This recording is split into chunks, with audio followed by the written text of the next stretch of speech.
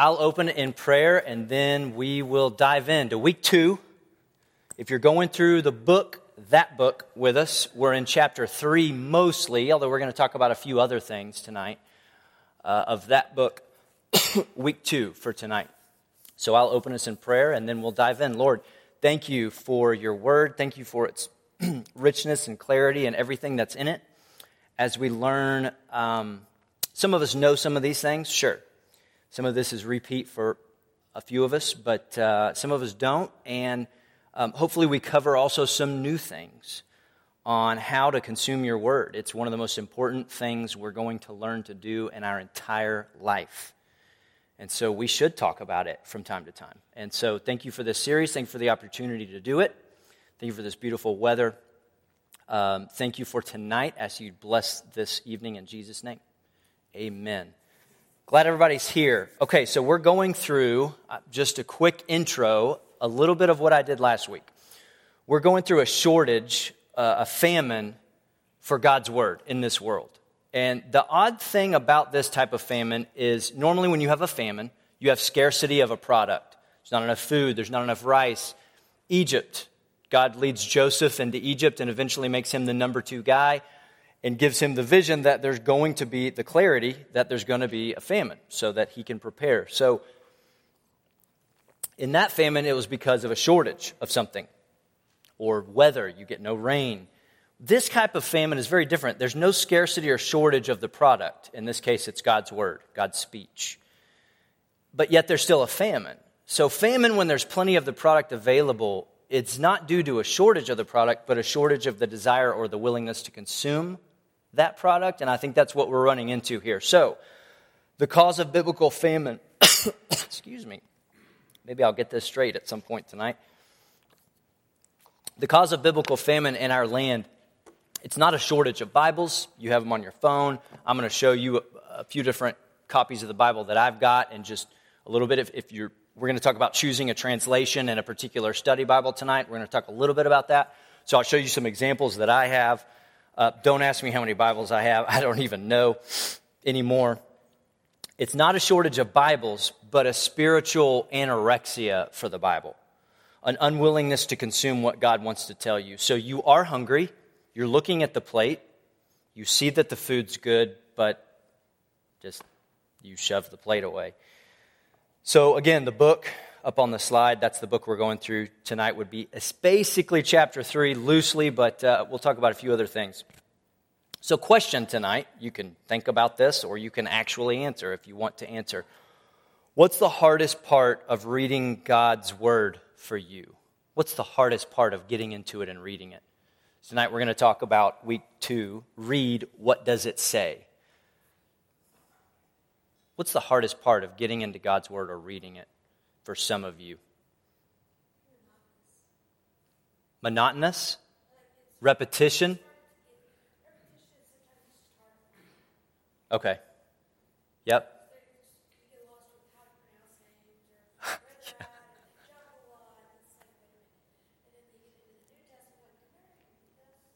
Yeah.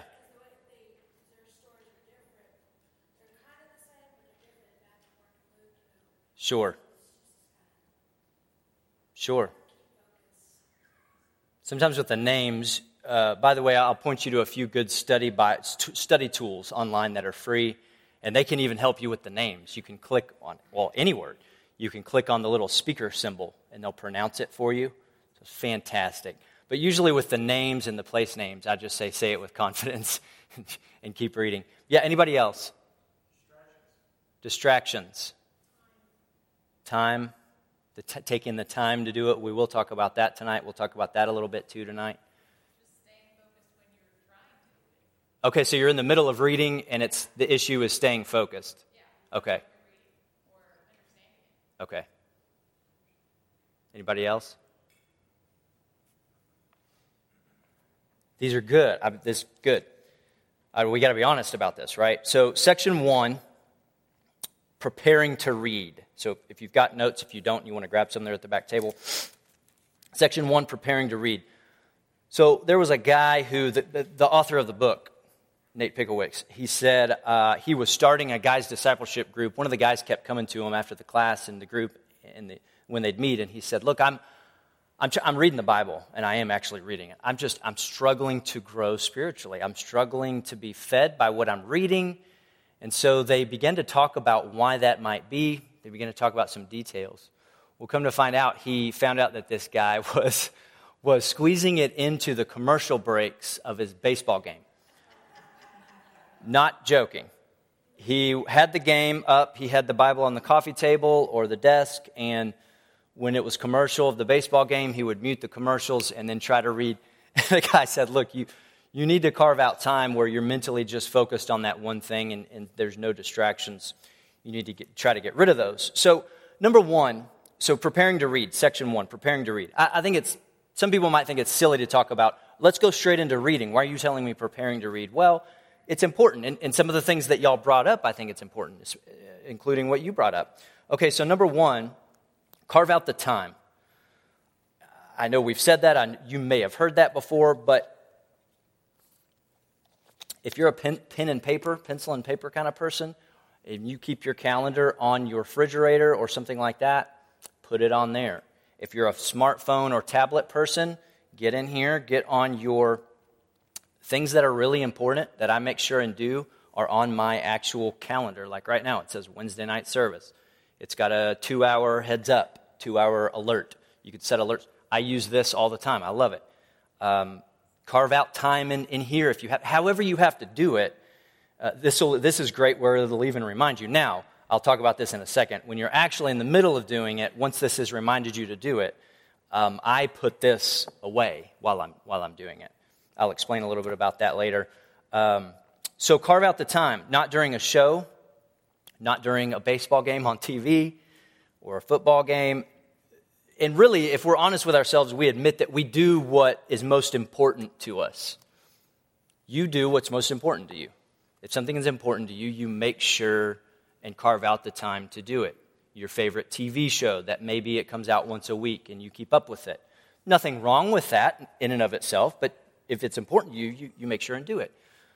Maybe it's your news article that you want to keep up with a certain current event. What's going on in Ukraine, whatever it is, you keep up with that. Do you eat breakfast in the morning? Or if you're not a breakfast person, do you eat lunch every day? Or do you eat dinner every day? Well, that's important to you. Well, you make sure and make the time to do it, right? It's very similar with this. And I would say this is even more important than physical eating. This is one of the most important things that we do in our entire lives. 2 of your most valuable assets in your life, commodity or asset, is time and money, right? And so you can tell what's important to somebody looking at those 2 assets, looking at their calendar, and looking at their checkbook. Or in modern vernacular, their budget or their bank account, or however you want to say that, whatever you use. So I can look at those 2 things. I can look at my bank account, I can look at my calendar. I can look and see how I use these 2 things, and you'll be able to tell, if you were to look at that, you'd be able to tell an awful lot about where my priorities are. Now look, distractions come up, right? Nobody's ignoring that. But distractions aside, those happen to all of us. Those happen to the best of us. What am I carving out time to do? Because I make time for what's most important. So there are distractions, but you can still make time to read God's Word. So what's the best time? Some people will say I should prepare to read in the morning. I think there's something to that. I'm not going to throw that out. But it also depends on your schedule, depends on your lifestyle. I know some people, if you would rigidly say it's got to be in the morning, first thing when I get up. I know some people that are just not morning people. Their brain's not awake yet. They're just not going to absorb it as well. They perform better. You know when you hit your peak during the day. So maybe, whether that's lunchtime, right after lunchtime, right before, when you first get up, right before you go to bed. For my aunt, gosh, it's anywhere between 11 p.m. and 2 a.m. And she will text, of course my phone's on silent so it doesn't wake me up, but she'll text me at 1 a.m. and, oh, I just thought about this, and she's going through this box in her guest room. Do you want anything out of this? No, I'm good. But that's her prime time. That's when she gets the most done. For me, I'm dead asleep at 2 a.m. I'm in bed by 10 reading. So call me old if you want, I don't know. But anyway, I need that. I need sleep. So, yeah, what's the best time? Depends on your schedule. When you look at Jesus in the Gospels, so let's take his prayer life, for example. When you look at Jesus in the Gospels, when did he pray? There was no set time. He prayed all the time. He might pray in the morning. So before he picks his 12 guys, he prays all night. Before he walks out onto the water to his 12 guys, and it freaks them out because they think it's a ghost, and in the middle of the night, and he was going to keep on walking, but they call out to him. He was praying before that. So sometimes he prays all night. Sometimes it's a quick prayer because it's in the moment that he needs it. So hear me all the way through. His prayer life was needs-driven, not rule-driven. Here's what I mean. Now, wait a second. Are you telling me my prayer life and my Bible study, we're using these synonymously, that they have a lot of common similarities, right? Are you saying my prayer life and my Bible study should be me-driven, needs? It's all about my needs. No. That's not what I'm saying when I say needs-driven. But with Jesus, you do see that his prayer life was need-driven, not rule-driven. In other words, he didn't wake up the Sabbath, he did honor the Sabbath. But he didn't wake up and he said, all right, it's 6 a.m. Guys, come on, it's 6. He prayed all different times throughout the Gospels. You see different times. You don't see any rigid, okay, it's 6, I have to do this. Now, you think, well, wait, if it's needs-based and not rule-based, how is that not based on me? How is that glorifying to God? How is that aimed at God? It's aimed at God because when you realize the depth of your need for him as a Christian, you need him all the time, every day. So if your prayer life, same thing with your Bible study, is needs-driven and not rule-driven, there's a relational aspect there that might not be there if it's rule-driven. If I'm just doing it to check it off a list, y'all following me? And I realize the depth of my need, and it's all the time. So it is pointed at God. I am doing it all the time. And it's pointed at God because I realize I need your help. I need your instruction. I need you to talk to me. I can't live my life without that. So prayer, what's the same thing with Bible study? I have to have this. If I don't, you feel it. You very quickly start to feel it. Start to notice a difference or start to notice something's off. So what's the best time? I'm not going to give you a time. Some people it's morning. Some people, I would say when your prime, however God designed and wired your brain, whatever your prime time is during the day, however long you're up, 14, 16, 18, however many hours, maybe have it be sometime in that. My prime time, man, I hit my stride right after lunch. Okay, carve out, if you're able to, carve out 20 minutes, 30 minutes, whatever it is. Shorten your lunch break, and the last half of the lunch break, you're in God's Word. I don't know. My point is, there's more than one way to skin that cat. So Jesus didn't, I already said that. Jesus didn't have a set time to pray. Prayer life was need-driven, but realizing the depth of his need to hear from the Father, it's all the time. But you do need to make time somewhere in your schedule. So that's number one, carve out the time. Number two, find a quiet place. Find a quiet place. And this hits a little bit at what, I think it was Paul or somebody back there mentioned, distractions. Although that's really number three. But this helps too. Find a quiet place. Could be at home, could be at work. It could be, maybe it's neither. At work, you get bombarded. Okay, fine. Maybe home. Well, no, that doesn't work either. At home, I get bombarded. Okay, maybe it's a coffee shop. Higher Grounds does not have very, very long open hours, far into the night and things like that. But whatever that coffee shop by the hospital, Higher Grounds, whatever hours it does have, that's a great place to meet. In fact, they have a couple rooms in the back by the restroom for that you can reserve or rope off that time if you need to get a loan or to have a small group or something like that back there. So find a coffee shop, a library. I mean, you're supposed to read at a library, right? So you could read the Bible. Why not read the Bible? If you have kids at home, make it clear that this is important for you to do. Look, Mommy and Daddy need to read God's Word. Here's the time that we do that. This is important. Now, look, that's going to be age appropriate, okay? 2 years old, you can't explain that fully to a 2-year-old. I get that. So 2 years old is going to look very different from 5 years old. 5-year-old, you can a little bit better explain that, and they can start to grasp it. When they're 2, they're probably not going to at all, unless they're just a saint and an angel. I've only known one. I had this family that was, they actually were here for a little while, but they went to my last church for a while in the Dallas-Fort Worth area, and they had a daughter, and she was, I knew her since she could walk. And she was, I swear, she was an angel. And even her parents said, yeah, you're right. I mean, you're not just saying that. So when she was 2, they could probably tell her, hey, leave mommy and daddy alone for 30 minutes because we need to read God's word. And she would have done it. Most 2-year-olds, not going to do that. If you're married with children, enlist your spouse to help if needed.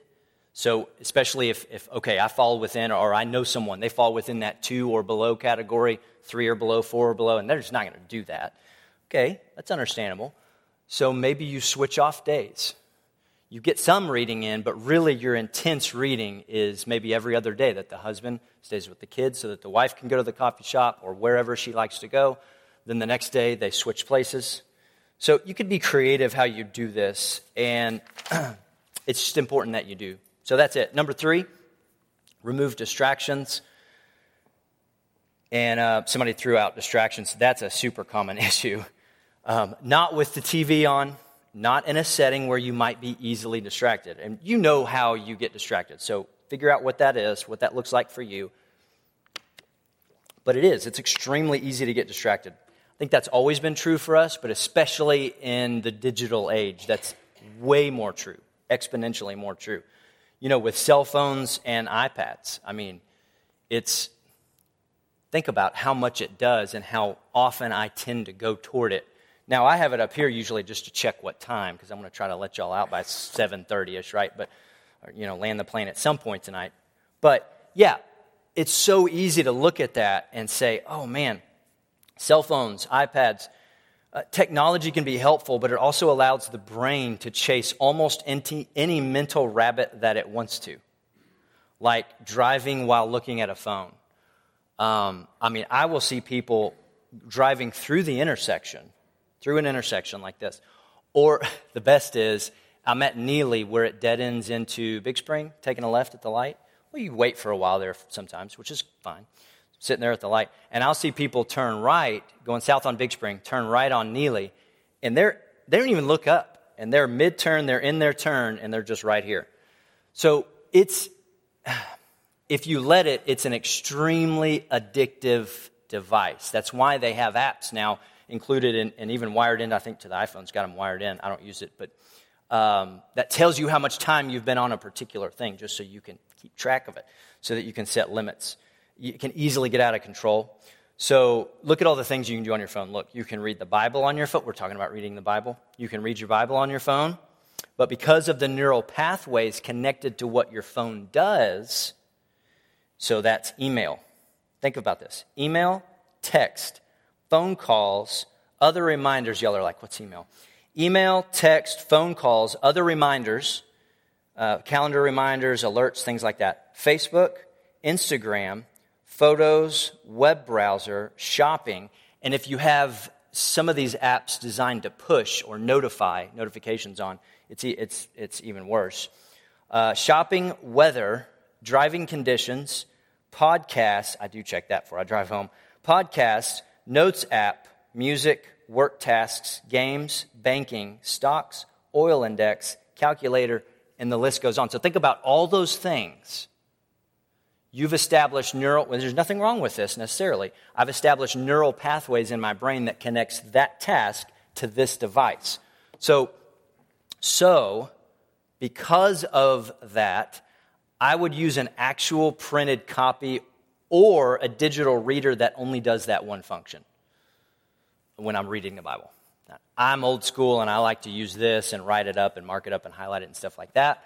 I mean, you do what you want, but I'm just saying, I'm not against reading it on your phone. I'm not, but I really have a strong preference and would advise you toward a physical Bible or something, if it is digital, that's all that it does, so that this thing doesn't pop up and you go, oh, your friend just posted something on Instagram, or you got a text, or you got an email, and you think, ooh, I needed to email that person back for work, or whatever it is. And I know, we all tend to do it if we're not careful. So,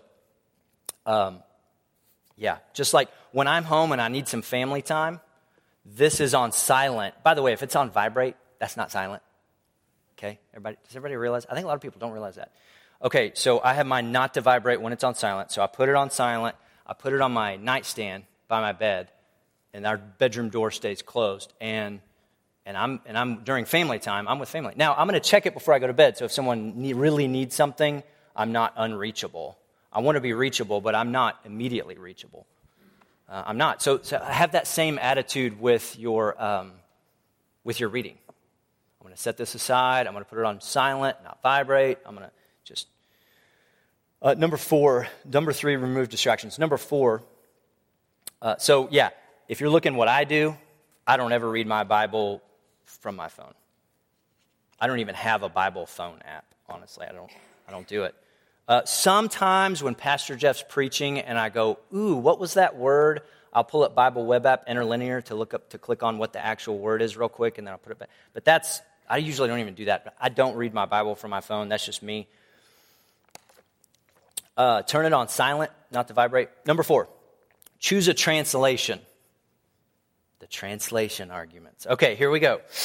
You ready? Number 4, choose a translation. We're preparing to read, right? So you need to choose a translation. You might just go with whatever your father or mother gave you, something you inherited. You're already doing that. There's KJV, that's King James. There's NKJV, that's New King James. By the way, let me just hit the pause button. What we call King James is new King James already. Okay? No one can read the 1611 version. If you tell me you can, I want you to show me, because I don't believe you. So you have King James, you have New King James, you have ESV, that's English Standard Version, ESV. You have NASB, that's New American Standard.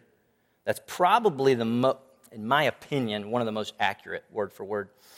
You have CSB, Christian Standard Bible. You have a newer one that's pretty solid called the NET, the NET, the New English Translation. So those are just 6 options. That's the first category. So, okay, choose my translation. There's a couple of categories, 2 main categories. One is word for word, and those are the ones I just listed. Word for word. The translation team of scholars that worked on this translation went back to the Hebrew and the Greek and the manuscript copies we have and the manuscript evidence. We don't have any of the originals, but we're 99.9% confident, like I talked about last week, of what the originals are because of all the different manuscripts that we do have. So they go back to the Hebrew, there's a little bit of Aramaic sprinkled in, but it's mostly Hebrew and Greek. They go back to that, and these word-for-word guys say, okay, what's the best way in today's vocabulary to give this idea and stay as true as we possibly can, word for word, to the text? So that's ESV, the King James, the New King James, the NET, and Bibles like that. Then there's this second section, and it is thought for thought. So what these translators try to do is they say, okay, they go back to the same manuscripts, Hebrew, Greek. Then they say, okay, in today's English, what's the best way to describe this? Not so much literally word for word, but thought for thought. We're going to add a few extra words that we know, and hopefully the reader knows, although sometimes they don't, they should. We're going to add a few words that we know are not in the original Hebrew and Greek, but we're adding them to fill in the picture of what the style of the language is doing. What's going on? Did the guy go to the store, or did he skip to the store? Those are 2 different. Well, either way, he went to the store. So they're adding context words that aren't in the original to give you the thought. And some of them come pretty close. Not one of them does a great job with every passage, in my opinion. Not one of them. But to read devotionally from time to time, these are okay, but I wouldn't do all your reading in this second category. So this would be the NIV, the NLT. The NLT is the New Living Translation. I have a Wiersbe of the New Living Translation that I love, and I sometimes use devotionally. I would never teach out of it, and I'm not going to read most of my reading out of it. But Wiersbe's got some great notes in there. Warren Wiersbe. If y'all don't know who that is, you should. Number 3, this is not a translation. This is kind of an artificial category. Not a translation. Number 3 is paraphrase. Paraphrastic. Paraphrases of the Bible. And a lot of people get upset at paraphrases because they lump them in their minds, they categorize them with translations, and they should not be. That would be, for example, J.B. Phillips, really good. The New Testament in Modern English, J.B. Phillips, the New Testament in Modern English. I've got one copy on my bookshelf. It's a paraphrase. He never intended it to be a translation. He would say, don't use this as a translation. Don't read out of it primarily. Certainly don't teach out of it. Just it's It's my paraphrase as a theologian of what's going on. The second one is, I'm about to say this, The Message, Eugene Peterson. I don't ever think Peterson intended for bookstore, I don't know, I should ask him one day. I don't know if he intended for bookstores to put that in the translation section. It does not belong in the translation section. They put it there so people think it's a translation, and they look at it and they go, this is terrible. As a translation, yes, it is, you're right. It's not a translation, it's a paraphrase. It is almost like a commentary. I think if I owned a bookstore, I would sell The Message, but I put it in the commentary section. It's not a translation. It should not be viewed as a translation. I should not read it mostly. I should not teach out of it. I agree with all that. But do you see what I'm saying? I think a lot of people critique The Message because they categorize it wrongly. They say, oh, this is a translation. No, it's not. It's a paraphrase. It's a very loose, and I need to ask him to be sure, but I don't want to put words in his mouth. I don't think Peterson, who's, as far as I know, a pretty solid guy, the guy that did it, would say, yes, this is a translation, and I want you to teach out of it. I don't think he would ever do that. The Mardel Bible Wall, if y'all have never been there, and you're looking for a good translation to use, hello, it is fantastic. Anytime I'm discipling a guy, I say, look, if you have a good copy of God's Word or a good study Bible, if he says anything other than an immediate, yes, I have something I love, I say, all right, meet me. Next time we meet, we're not going to go through our content. We're going to go meet at Mardel, and I'm going to take you to the Bible wall. Our next meeting is going to be at Mardel. We'll walk to the Bible wall, and we'll take out a few, and we'll pull them down and you can look at them. They'll help you. You can look at them. And so different Bible options. Here's 3, and then we'll look at the other few. I've got lots, but this one, the NET, this is going to be a more word for word, literal, not a thought for thought. This is more word for word. The NET, New English Translation. This one is their full notes edition on the different manuscripts, the different variants. It is awesome. So just to give you an idea, here's the text of Scripture in this box, and here's all the notes around it.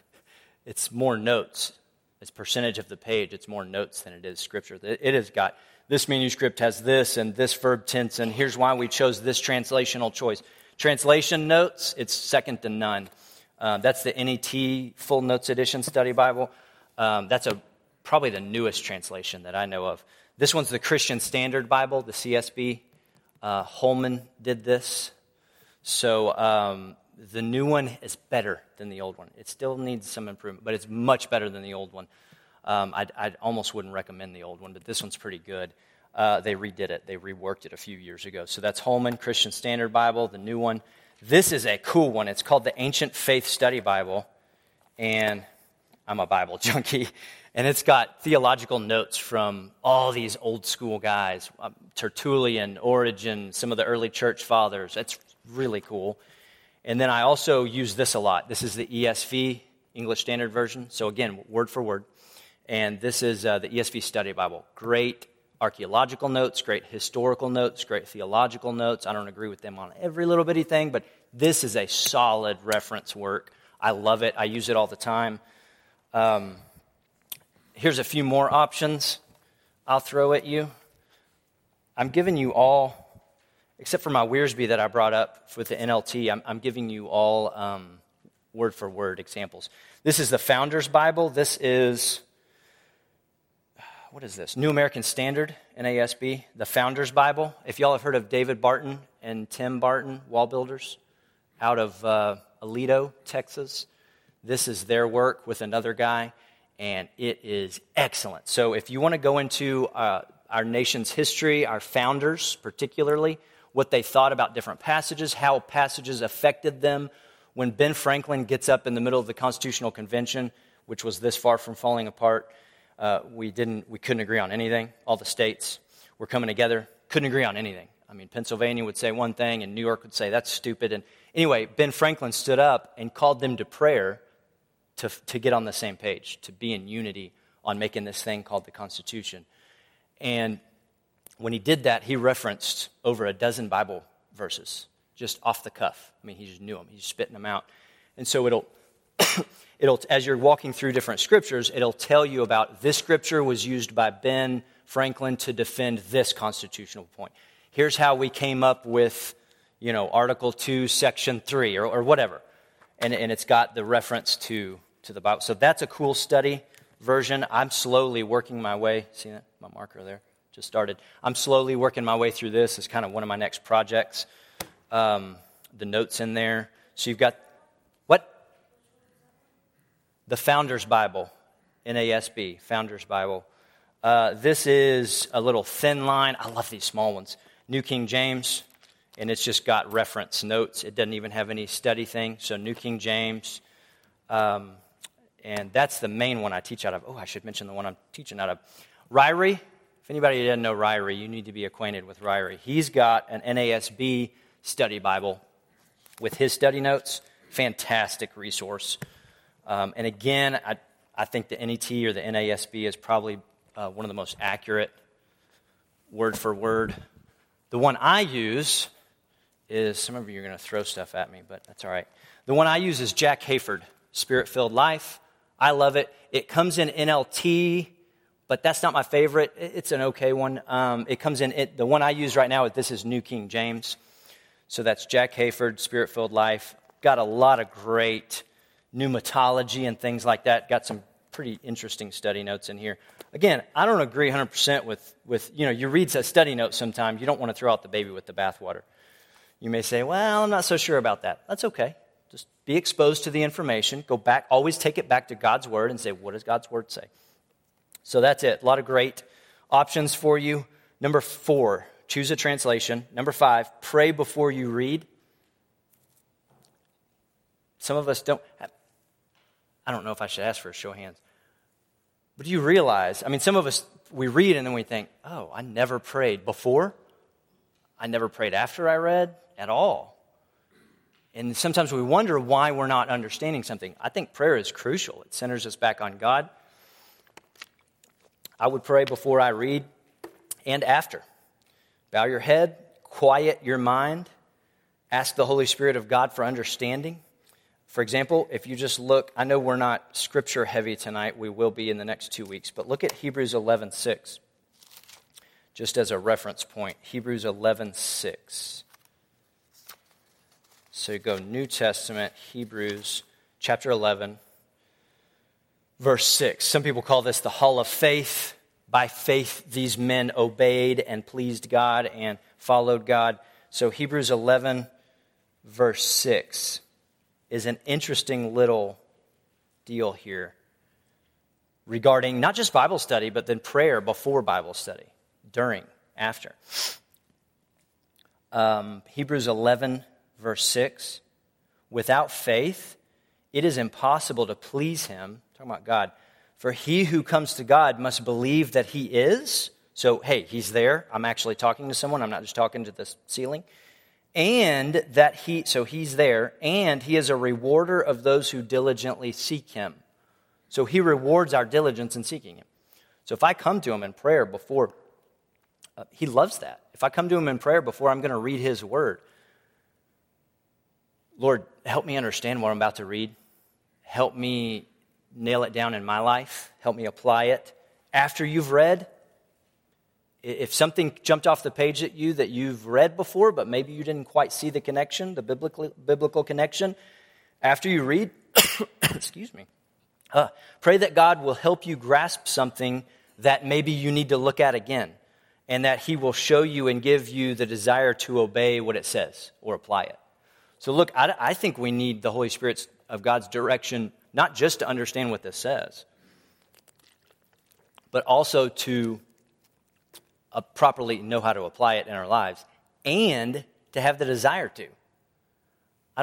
I think we naturally drift away God in our flesh, not toward him. And so with the Spirit, one of the Holy Spirit's job in our lives, if we're saved, he's in us. We're the temple of God. Remember, Paul says in Corinthians, do you not know that you are the temple of God, that you were bought with a price? Your body doesn't belong to you. If you trusted Christ, it belongs to him. So he places his Spirit in you. One of the Spirit's jobs is to pull you back to him, that your flesh goes away. Paul talks all about this in Corinthians. Your flesh goes away, the natural man goes away, but the Spirit draws you back, pulls you back. So one of the things I'm going to pray to God for help is not just for understanding, not just for application, but also for the desire. Honestly, some days I wake up and you just think, I don't want to do this or that, or tell that person, or apologize, or whatever it is, or pray about this. I don't want to. And one of the things that prayer helps me do is the Holy Spirit steps in and helps give me the desire to actually do that. Why do I go to church? To check it off a list? It's still good that you're at church, don't get me wrong, but that's the wrong reason I go. I go to church because the Spirit puts that desire in me, and I crave it. I want to do it. I want to fellowship with y'all. I want that. So that's it. That's part of what he does too. So I'm going to pray and ask him for those things. Even after I've read it, I'm going to pray. So section 1's preparing to read. Section 2 is actually reading. So let's jump into this for a little bit for tonight. Section 2, reading. Okay, we've danced all around the issue. Now let's look at reading. The author of this book, I love this quote. He says, at the heart of Bible reading is the question, what does it say? He says, when Scripture speaks, God speaks. So when I need to read with an approach and an attitude of, what does it say? Now, we'll talk about what does it mean in application next time, but what does it say? So you could read through an entire book of the Bible. I would even usually recommend that unless you're doing a topical study.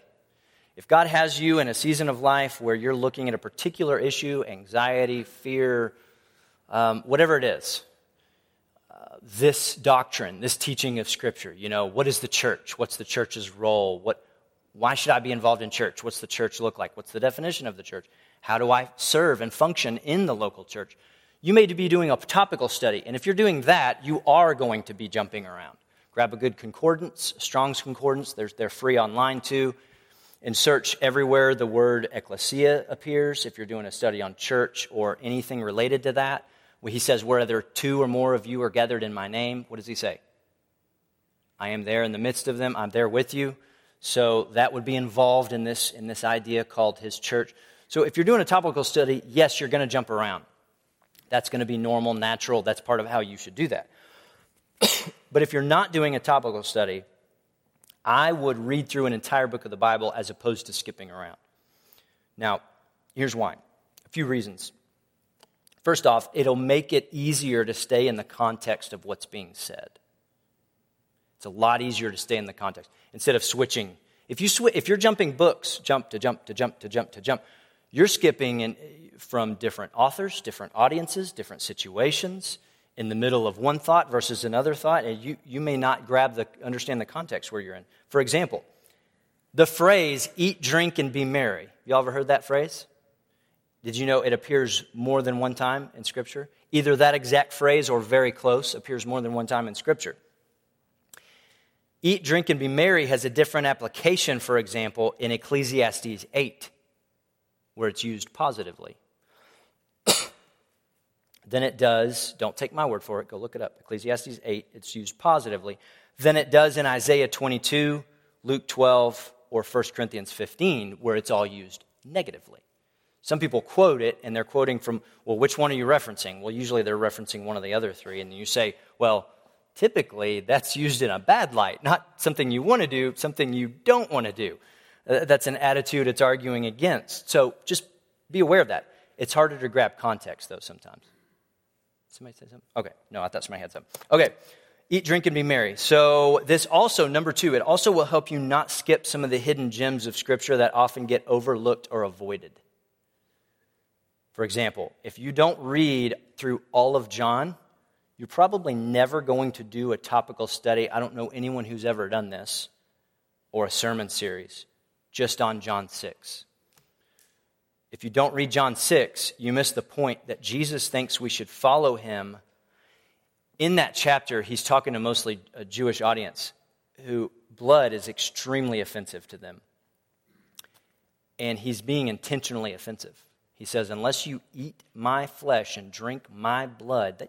At first, they think he's talking about cannibalism. Of course, he's not. He's talking about the Lord's Supper. But if you left him, in John 6, verse 66, maybe there's something to that number. No, it says a lot of people left.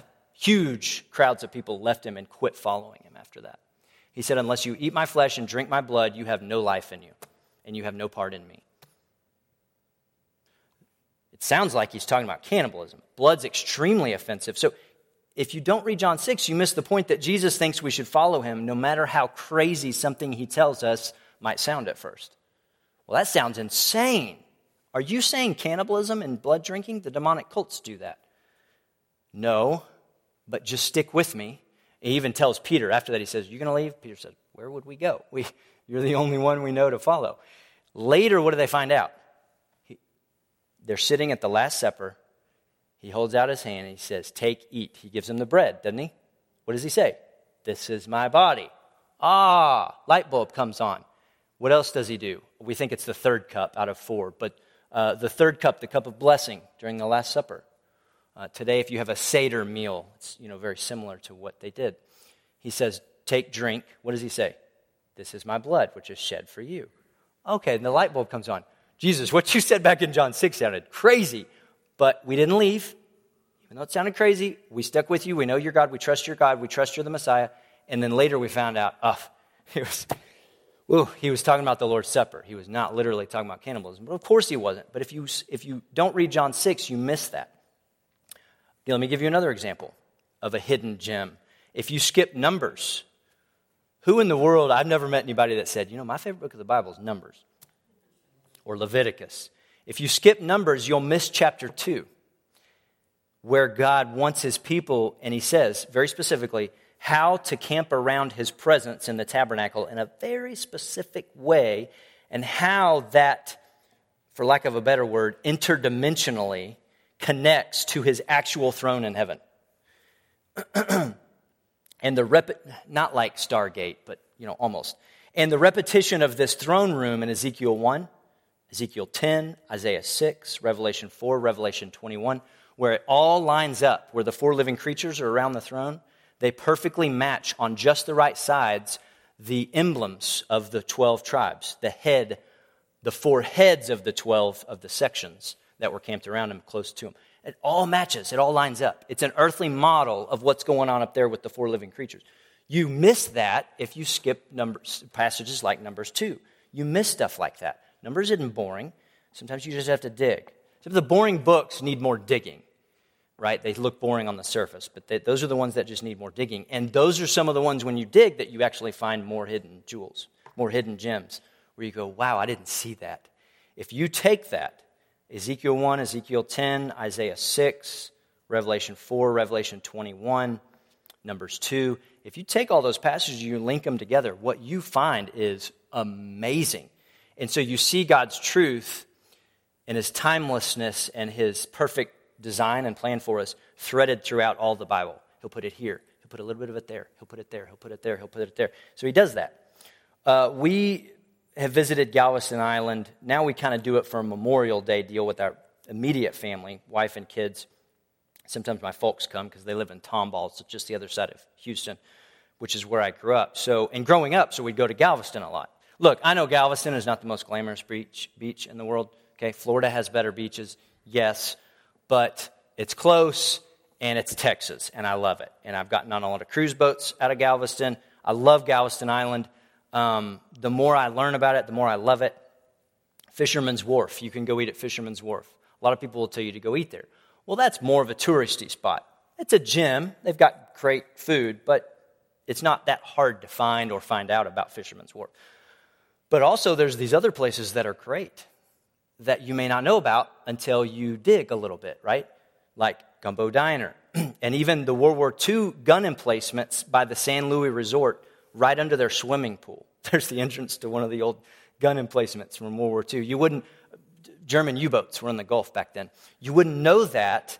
That's not a typical touristy spot. There's no tourist spot there. They stuck a swimming pool above it of the San Luis that Tillman Fertitta owns. If you don't know who that is, I think he owns the Houston Rockets, or at least he used to maybe. And it even has an underground rail to carry ammo running all the way down the seawall to the East Beach area to the end. Almost by where the ferries are, but south of there, where there's another abandoned military fort.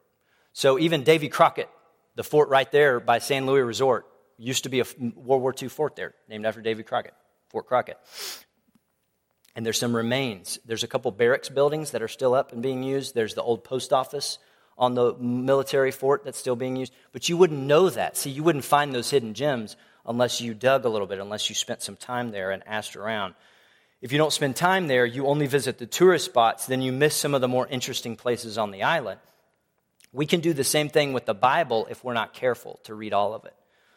That's my point. We just visit John 3. We just hit the main tourist spots, right? And sometimes that's really not the best food, restaurant-wise. You know that.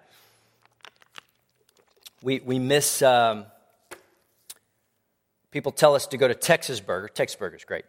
People tell you to go to Texas Burger, and they don't tell you about Bob's Better Burger, where the grease runs down your arm, and it's so good. But if you only pass through Midland and you don't ask around, you don't know about Bob's Better Burger. Or even better, Food Truck Alley, that's right behind it. It's amazing. We can do the same thing with the Bible. We can visit John 3, Philippians 1, Philippians 2, Colossians 1, Ephesians 6, Genesis 1. We just hit the main tourist stops, and we miss so many things that God wants to tell us, like Numbers 2, like John 6. So we read the entire book of the Bible, whatever the letter or book that you're in. I would read it through. We'll talk about a reading plan that you might want to use later in the series, but just to whet your appetite for it, it's not reading through in a year. It's actually a longer period than that. But it's when you're done with it, you've read through a book or a letter many times, that particular letter before moving on to the next. So you're well acquainted. It's almost like you have to say goodbye to an old friend because you're so well acquainted with that book. Let's say Philippians. You've read Philippians 30 times, and then you're going on to a different New Testament book, but you've read through it again and again and again, and you don't have the whole thing memorized maybe, but you can rattle off. You know where stuff is in Philippians. You say, okay, I don't know Numbers still, but I've got Philippians down. That's a little bit more of what this author, he takes John MacArthur's reading plan, and he twists it a little bit to where you get more repetition in the books. That's basically what he does, and it's not a bad idea. Where am I? Okay, the first goal of reading is understanding. That's important to bring up because sometimes we read and then we want to go straight to application. What does it say? Okay, how do I apply it? That's okay if you don't have that much time to dig or if you're in a small group setting where you only have 10 minutes, but I want you to make it a practice of I want to read, and we'll talk about this next week. I want to read with the goal of understanding. What does it say? And not just what does it say, what does it mean by what it says? And we'll look a little bit more at that next time. But the first goal of reading is understanding that we just jump to application, but that understanding process really helps before we step to the next step of application. We understand by observation. That's one of the ways we understand. For example, I can look at names. Who wrote the letter? Who's the letter written to? What characters are in the text?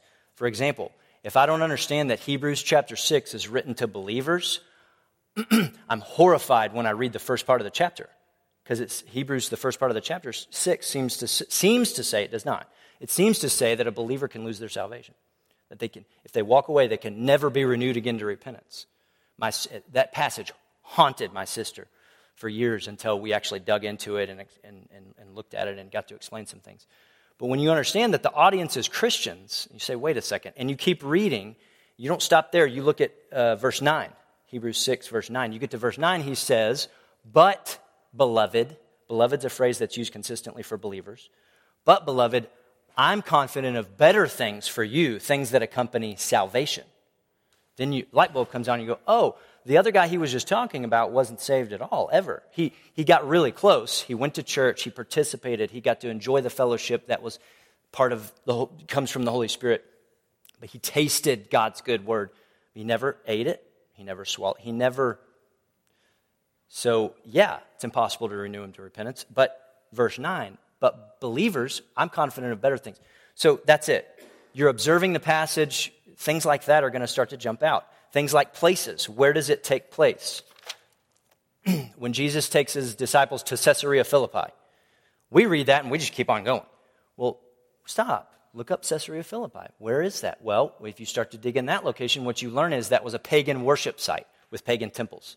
Why would Jesus bring his guys to Demon Activity Central, where they worship Zeus and these other gods, to ask him who he is? Well, first off, these people are confused about it. They don't know who he is. What does Peter say when he asks him that? They're at Caesarea Philippi. What does Peter say? You're the Christ, doesn't he? He said, you're the Christ, the Son of the living God. Jesus said, yep, you didn't figure that out on your own. The Father showed you that, and I'll build my church on that position. But here's what he says. On this rock I will build my church. Well, there's a huge rock face behind him. And then on the other side of him is a cave entrance. The Greeks believed it was the entrance to the underworld, to Hades. If you went deep enough, you could get to Hades from there. They would even offer sacrifice. It's the headwaters of the Jordan River. So they would even offer sacrifices in that. And they knew the demons, the gods, answered their prayer if the blood came through in the waters. If it didn't, the answer was no. So this was pagan 101, pagan central. Jesus took them to the spot. So he said, on this rock I'll build my church, huge rock face over there, then right over here. And the gates of hell, which they believed this was the entrance to the underworld, and the gates of hell will not prevail against my church. Okay, so when you start to look up the site, you go, oh, he's using it as an object lesson to teach them a little bit about what his church is going to look like. Look for key words. What does death mean? It's not a ceasing to exist. What does it mean? It's a separation. Look for key words. Do a word study. What does baptism mean? One of the words in the Old Testament, in the New Testament, that's never translated.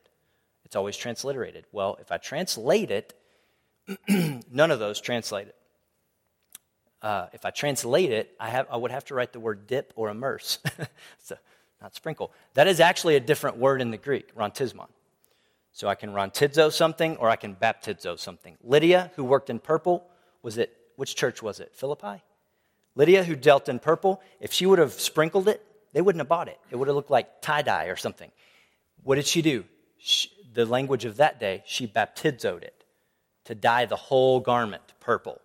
That's how it's sold. You baptizoed it. So that's it. Just look for stuff like that. Repeated words. Look for repeated words. Like if you read the book of Jonah, it says he's fleeing from the Lord, right? God calls him to go preach to his national enemies who he hates. He's not going to do it. What does he do? What does Jonah do? Runs the other way. Go back and read the story. What it says is he goes down. He goes down. There's this repetition of the word down. He goes down. When he's running away, he's not going up. When you're running away from God, you're only going down. He goes down. He goes down and then he gets down into the boat. And then he goes down into the depths of the boat and goes to sleep or whatever happens. But it's this, look for repetition. Something's being repeated. The author's typically making a point there, right? When you talk to if you have a child, when you talk to your child and you repeat something 10 times, you want them to know that 50 times. You want them to know that thing. Same thing with Scripture. We understand by meditation. So we understand by meditation, understanding. We understand by observation. Sorry. We understand by observation. That's the same word. We understand by meditation. Here's what the author says. Meditation is the act of mental chewing. That's all it is. So New Age says that meditation is emptying my mind, getting a certain verbal or musical frequency playing, a certain hertz level, to attract the spirits and to get my chi in the right spot. And then any spiritual source that wants to come in and talk to me and move me can do that. I'm opening myself up to the spirit world. It's extremely dangerous. Stupid idea. Because guess what? There's stuff there. And you're opening yourself up to that. One of my good friends, I grew up in Tomball Bible Church. He grew up in Plano Bible Church, but my aunt lives in Plano. So growing up, I had friends in her church. So this guy grew up, solid family. They pointed him in the right direction. But he got into some drugs and some other things and got off into this stuff. And now he worships, I don't know, not God, all the pantheon of the Krishna and all those. It's God. Biblical meditation is very different from that. Biblical meditation is not emptying my mind at all. It's clearing my mind, but it's filling my mind with particular content. It's filling my mind with God's word, what God thinks, what God says. That's what meditation is. He calls it the act of mental chewing. Love that. So take the verse, the passage, the book, the letter. Again, if you do his reading plan, you're reading it through many, many times. And throughout the week, think about it. Chew on it. What does that mean? What does this phrase mean? I don't understand this phrase. Chew on it. Last, we understand by memorization. If you're a Bible memorization fiend, keep after it. That's good. I think that's a good thing. If you're not, I think reading through a letter many, many, many times, even if you don't have word for word memorized per se, you have a very good flavor of what that book says, what that verse says, what that passage says. That's a great way to help you memorize. You're establishing, look, I'll say this. The only reason I know anything about this, I'm not saying I do, but the only reason what I do know that I know is because I've gone through these letters and that's all. It's not complicated. I've just read through them and read through them and read through them and studied them and listened to this guy preach on this text and listen to that guy preach on this text and listen and go, well, maybe that's that's good. That's a good point. And just go through it over in the letter, over and over. I've studied through Mark multiple times. I've studied through Ephesians so many times I lost count. I've studied through Joshua a few different times and just go through it many different times. Now, there's a few books that I don't know as well as other books, but I've just one at a time. And okay, I've got this book down. Now go to the next one. Now go to the next one. I mean, look, I grew up in a Bible church. I grew up in Awana. This was not their fault. This is my fault. When I graduated high school, I knew John 3:16, but I couldn't tell you half the Bible characters second graders in our church can. Now, I'm not exaggerating. I couldn't. I didn't know who they were. I got Noah and Moses mixed up. So it's not, my point is, it came through just reading the letter over and over again and just studying it, doing a word study, looking at this, taking advantage of the free online tools where you can click on a word and you can see every time that word appears in the Bible and then go look it up and see how, okay, God uses this word this way. That's it. I got kind of a kickstart in seminary, I guess, but that's it. Okay, homework. We'll look at plenty of application at the end of this series over the next couple weeks, but here's your homework. Carve out the time, however you need to do that. Find a quiet place, however you need to do that. If you're in a crazy period of life right now with young kids, even if that's every other day because you're switching off with your spouse. Okay, find a quiet place. Remove distractions. Choose a translation. Pray. We typically teach out of the New King James here. I think Pastor Robert also reads a lot out of the ESV. That's another great one. Where am I? Pray. Choose a translation. Pray. And then read.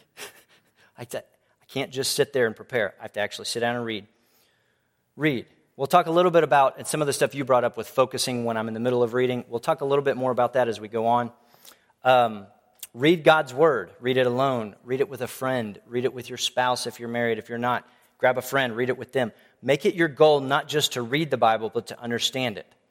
I observe. I meditate. I memorize. I do all those things. If I need help, I need some kind of Bible study tool. There's some good commentaries. That's part of what we're here for. Hey, don't go to the commentary first. But after you've read through the letter several times and you're wanting to go into a deeper study and you say, what's a good commentary about this? That's part of why we're here. And I would say, well, Phillips has a great New Testament series. Go check his series out. They're not super fancy. He doesn't use big words. Warren Wiersbe, same deal. He does not usually use big words. He explains things really well. Who else? Charles Ryrie, the study Bible I had. So in addition to the help of the Holy Spirit of God, I want you to understand that God designed us to get help from each other, too. So get with other believers in your local church. Let their strengths and giftedness from God help you. This is how God designed it. Help you in your weaknesses or areas where you're not gifted. That was intentional by God to draw us to Him and then also to draw us to each other. He designed it that way. You're good at something that I'm not. I'm good at a particular thing maybe that you're not. And you're good at and we all help each other. If you say, man, so-and-so is really good, I'm going to go pray with them about this or ask them this or talk to them about this. Go do that. That's why we're here. The Holy Spirit has drawn each one of you here for a particular reason. He's the one who's gifted you with a particular gift or a particular ability. And that was not by accident. He did that very intentionally, very specifically, so that you're here for a reason and so that you can also lean on other members of the church because they're strong in areas where you're not, and vice versa. So I think we forget that, how true that is. Next time we'll look at studying the Bible. What does it mean? So tonight we've said, read the Bible. What does it say? Next time we'll look at study the Bible. What does it mean? Any questions? As I wrap us up, pray us out.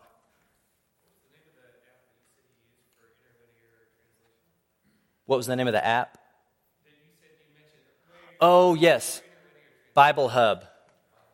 Blue Letter Bible has a lot of free tools, commentaries, and also has an interlinear tool, Blue Letter Bible. But I like Bible Hub's interlinear tool a little bit better than Blue Letter Bible. They're both good. But Bible Hub has different tools as well, but one of them is the interlinear. If y'all don't know what that is, so you're reading English, and then whatever your passage you're in, if it's Old Testament, it's Hebrew with it, below it or above it? I don't remember. Below it, it's Hebrew. If you're in a New Testament passage, it's English, and below it's Greek. And you can click on the word. If you're doing a word study, it's all clickable. Or on your phone, touchable, tappable, whatever. Tappable, is that a word? You can select it. You can do, it's got the Strong's number, Strong's Concordance number. You can look up what the word means. You can look up how the word's being used. It'll tell you, this is a second aorist future, whatever. This is a present middle indicative, second person singular verb for run. Whatever. It'll tell you all that. You can dig as deep as you want to, so it's pretty cool. Bible Hub's my favorite interlinear. Blue Letter Bible has one too, but I just don't like how it's set up as much. Yeah, anybody else? What in the world does aorist mean? You can look it up on these things. It's pretty cool. Anybody else? The Greek has, for example, 4 ways of saying if. In English, there's just one. So look, these study tools, they'll show you that kind of stuff. One means it's expecting a yes answer. One, it's expecting a no. One, we're not sure. Could go either way, 50-50. And one is, that's not going to happen. So there's 4, it depends on what the setup is. You can look at some of these study tools and see that. Well, why is that helpful? Well, that's helpful because how many times is there an if phrase in the New Testament? And you can look through that and say, oh, this, like when Satan tempts Jesus. If you're the Son of God, if you're really, which, and it's first class, conditional, you are. If you're the Son of God and you are, blah, blah, blah. Okay, yeah, anybody else? Lord, thank you for tonight. Thank you for everything you've given us. You have gone out of your way to win us back to you. You have gone out of your way to inspire the people of God to give us these writings, this book called the Bible. You've gone out of your way to protect and preserve that book for us. You've gone out of your way to do all these things that you didn't have to do. But you did it. You love us, and we're just incredibly grateful for that. And so tonight, if there's any obstacles we need to overcome to read your word well and consistently, not perfectly, but consistently and growing over time, I pray that you would reveal to us what those are, help us get rid of those or overcome those through your strength. We pray this in Jesus' name. Amen.